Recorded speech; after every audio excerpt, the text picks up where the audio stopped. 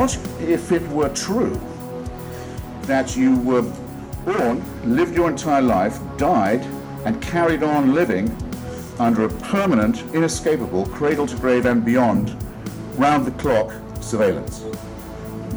Who wants this to be true? That's what I want to know. Who wishes this was true? Who desires that to be the case? What could be more hellish? It's the definition of unfreedom. It's the origin of totalitarianism. Welcome to the Anti-Theist Atheist podcast, where every week we feature prominent speakers with their arguments against religion. Remember to subscribe and share. This season, each episode is showcasing opening speeches in religious debates with Christopher Hitchens. Today, we feature Christopher's 20-minute opening remarks in a debate with Shmuley Boteach, recorded in the year 2004 at the McCaw Center for Spiritual Judaism in New York City. Hitchens argues against the ontological religious argument from design and points out the differences between those of us who think they know to those of us who admit they don't. He makes compelling points about the unwanted aspects of the masochistic Abrahamic religions and why Pascal's wager argument is actually an appeal to immorality, further begging the question, if the heavenly existence described by the religious really were true, would we actually want it to be true? He also poses the question of whether religion makes people more ethical, still using the relevant example of the immensely difficult progress barely trying to be made toward peace in the so-called Holy Land, seemingly forever torn apart by three different religious ideologies and claims. Without any further throat clearing, here is the opening speech from Christopher Hitchens. And remember, love all people, hate bad ideas.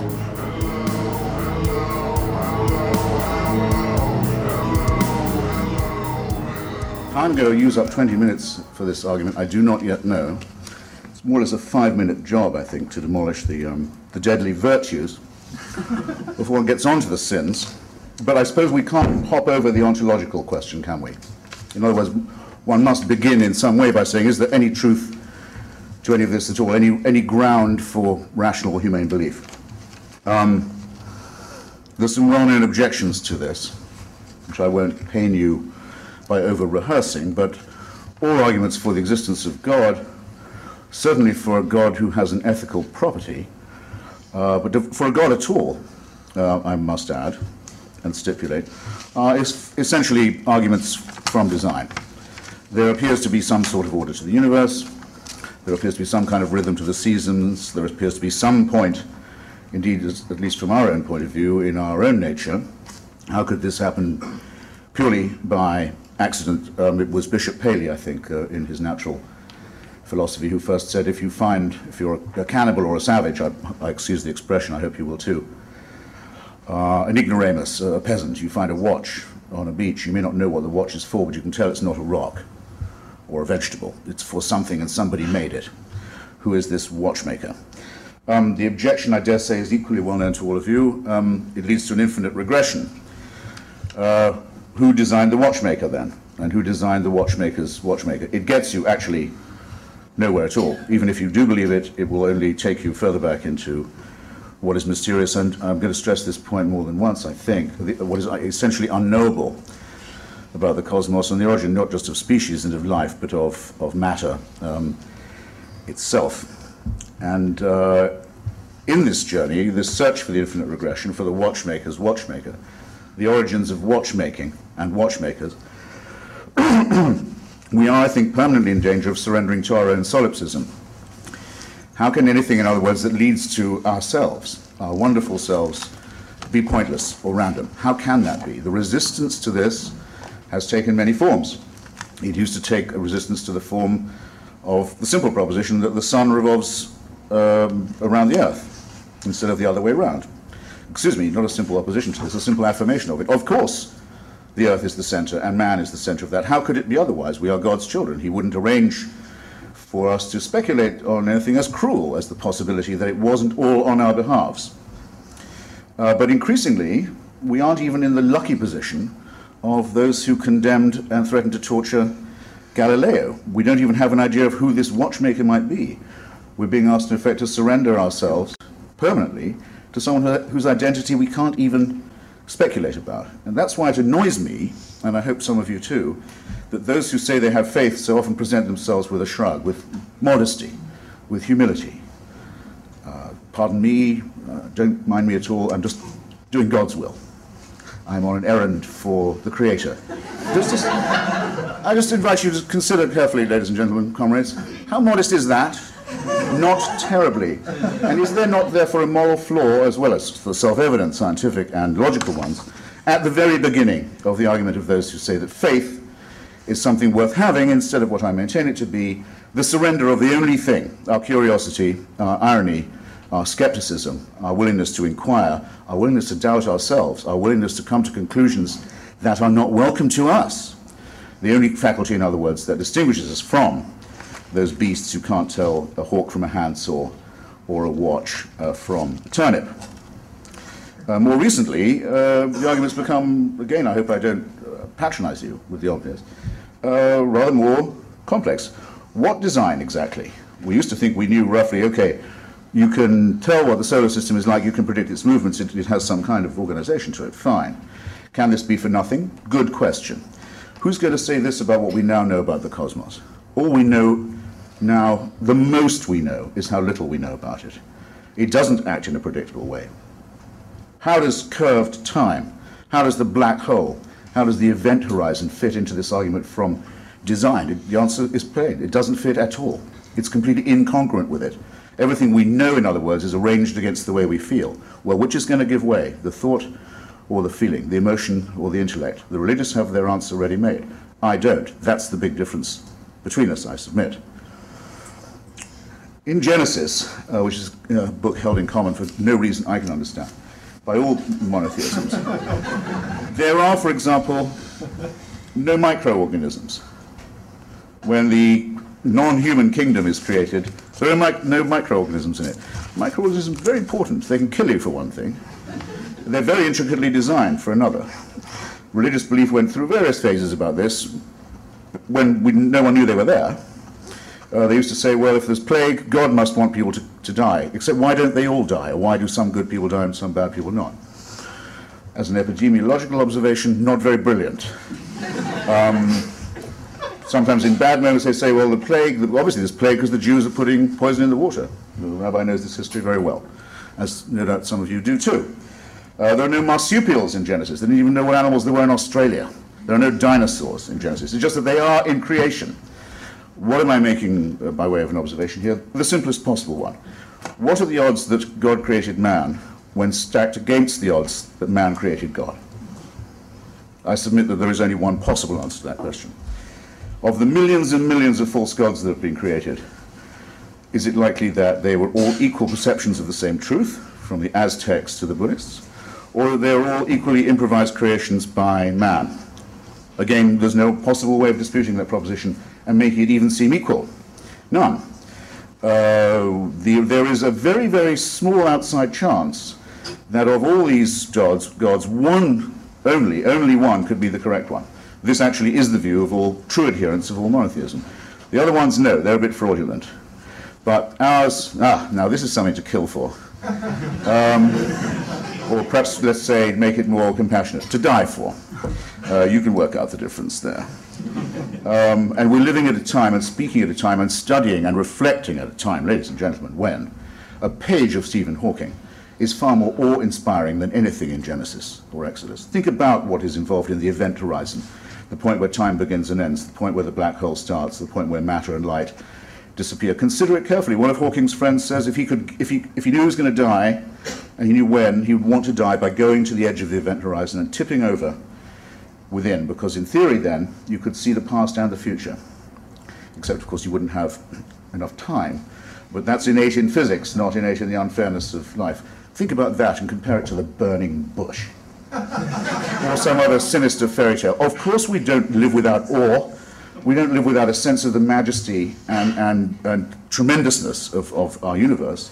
And nor do we live in contempt for ourselves. But we don't mistake the fairy tale for the real awe-inspiring stuff. We don't throw away the truffle and chew on the wrapper till our mouths go dry, in other words. So there's no reason to make any assumption about God or his existence or his design or his will. It's neither a necessary assumption, nor a useful one, nor, I think, a moral one. And this means, if I'm correct, and if you follow me this far, that a very important conclusion follows. I will stand before you, I just have, and say there are things I can't know and don't know. There is awe-inspiring and majestic stuff going on where I don't presume to pronounce or to know. I'm happy with this conclusion. I don't mind not knowing. I don't mind submitting it to curiosity and inquiry and skepticism. But what can we say of those who do say they know? Who say they know what, not just who God is, but what his will is? And not just in the macro stuff about the non-creation of marsupials, for example, but in what to eat, and on what day, and what to wear, and what tactics to adopt between the sheets. This is what the holy believe they are entitled to do to you with this warrant from the unknowable divine. The one group that loses this argument before it begins must be those who say they know. They can be dispensed with. We can begin only from those who are willing to subject themselves to uncertainty and to skepticism, and the religious rule themselves out of that argument, as it were, a priori. The phrase mind-torched whack jobs that's in the introduction to this paper this evening naturally upset me very much. I hate to be offensive or to see religion lampooned. That's why I didn't call my book on Mother Teresa Sacred Cow, though I'll always somehow be sorry. Something in me will always feel sorry that I didn't do that. But why is it? Perhaps we should ask ourselves. Belief in religion does not make you a mind-torched whack job. But the appeal of this extraordinary pressure from the supernatural and the unknowable and the numinous and the distortions it imposes does seem to have a tremendous influence on mind-torched whack jobs. It's very seldom you come across a mind-torched whack job who isn't hearing voices and claiming to have instructions from God. Now, here's what I submit to you, and I do it uncynically, I hope. How can we tell that they're not telling the truth? How can we sort out their claim to have heard voices and been given divine instructions from anyone else's? Mr. Abu Musad al-Zarqawi, who is currently trying to take a very important country into a spiral of misery and poverty and shame and fascism, has, I was thrilled to see, renamed his jihad organization Monotheism and Jihad.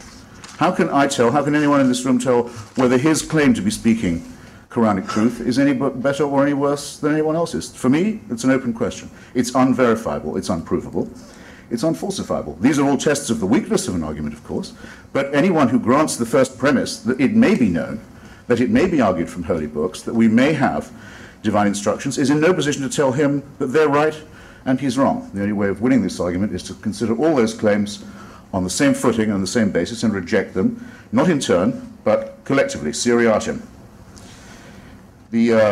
How much am I trespassing on my allotted time? You're great. You have 10 minutes. That's very good if you say so. And the 10-minute bit is good too. There's the pseudo element in religion, in other words, and the maso element, if you will. I'll start with the masochistic. Who wouldn't? They say, the Muslim says, Islam means surrender. It says, I feel just lucky to be able to say to God, do what you will with me. I'm unworthy.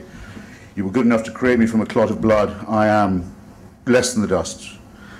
I surrender to your will, they say.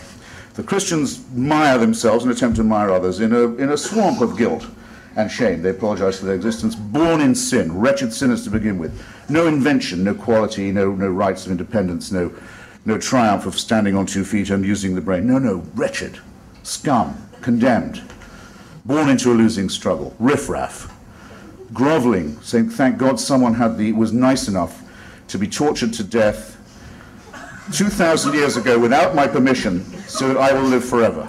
Abject, serfdom, inviting it, self-hatred, misery.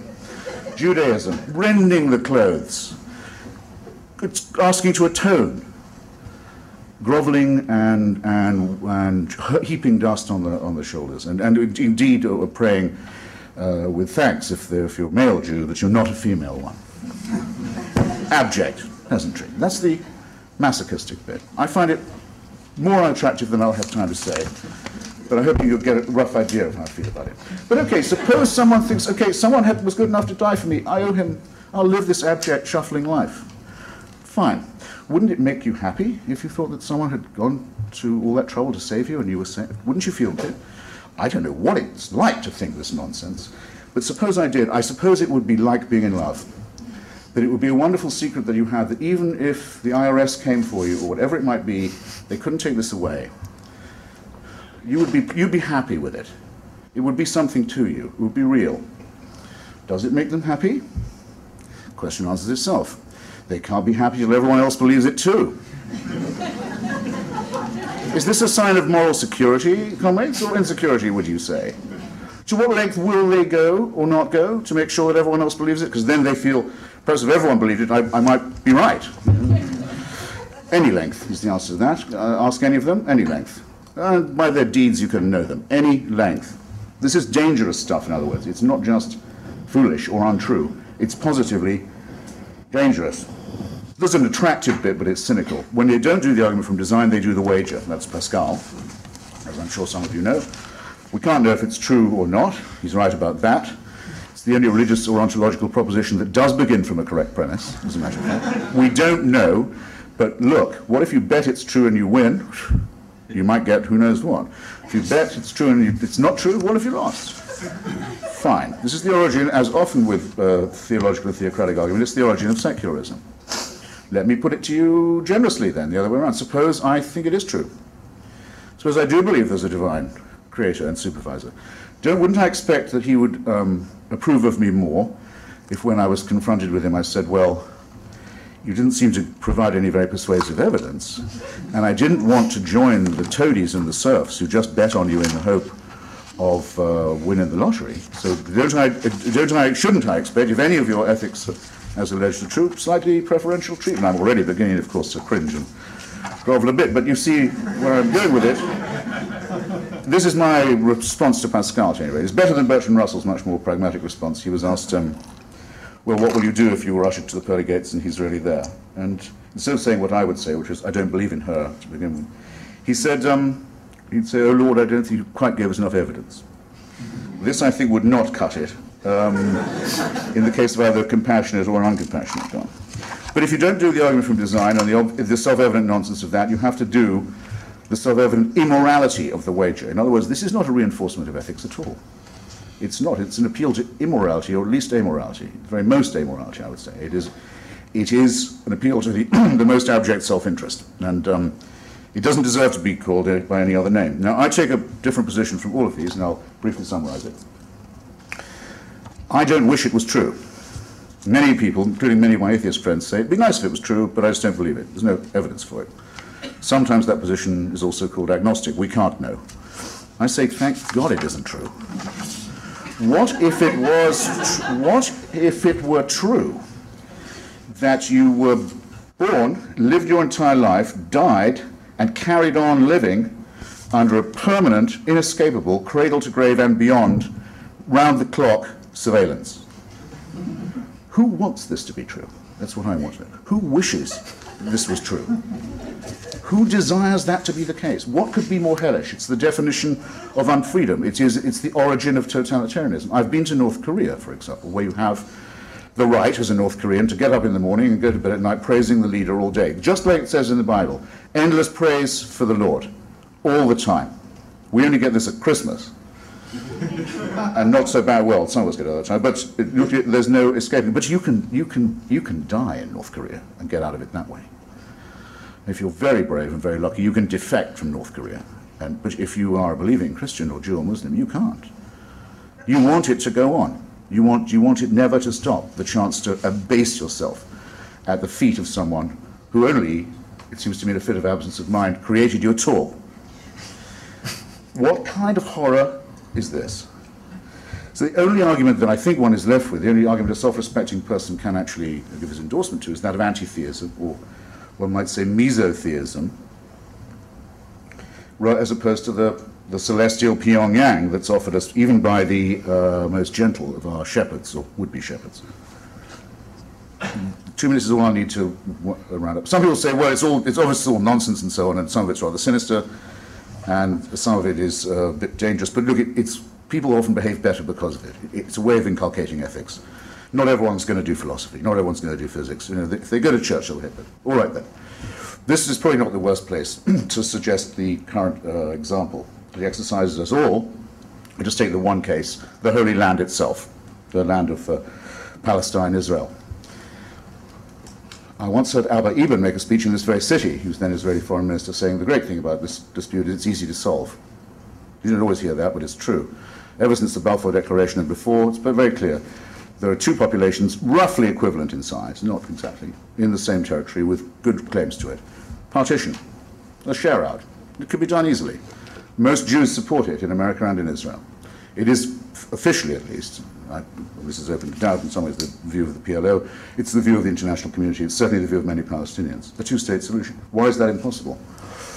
A group of Messianic settlers who believe that if they can pull all Jews into Palestine from around the world and make them all convert to the right orthodoxy, the Messiah will come. They are opposed by a group of people who say, you're quite wrong in thinking God gave this land to the Jews. It's absolutely untrue. In fact, we know to the contrary, he gave it to the Muslims. And you must all get out. And your people must all either die or go home. They make progress difficult too, and I don't need to tell you what the other faces of Islamic jihad are like. And then this country, a naturally compromising group of fundamentalist Christians who say, let us prevent the Israelis from making the compromise they want, because if Armageddon comes, then the Messiah, our Messiah, will come, and he'll convert the Jews and murder all those who don't convert and all others who won't convert either. And that's the ideal solution. These three monotheisms have made life unbearable, unlivable in this small territory that they claim as holy. This must be the most prayed over, the most religious territory in our history. See what religion has done to that. And they're quite willing to have the life destroyed of everyone in this room on this proposition, any one of the three or in combinations. Not only willing to do it, but eager to do so. I submit to you, ladies and gentlemen, with a record like this, we have to begin using our brains a bit more. And we have to conclude, I think we are left with no other conclusion, that human emancipation, the story of human freedom, the story of our becoming upright and thoughtful and courageous begins where religion leaves off. And the sooner we outgrow it, the better. And the more we organize to defeat it, the healthier we shall be. So I invite you to join me in this struggle, which I promise you will last the rest of your lives, but will be worthwhile. Thank you.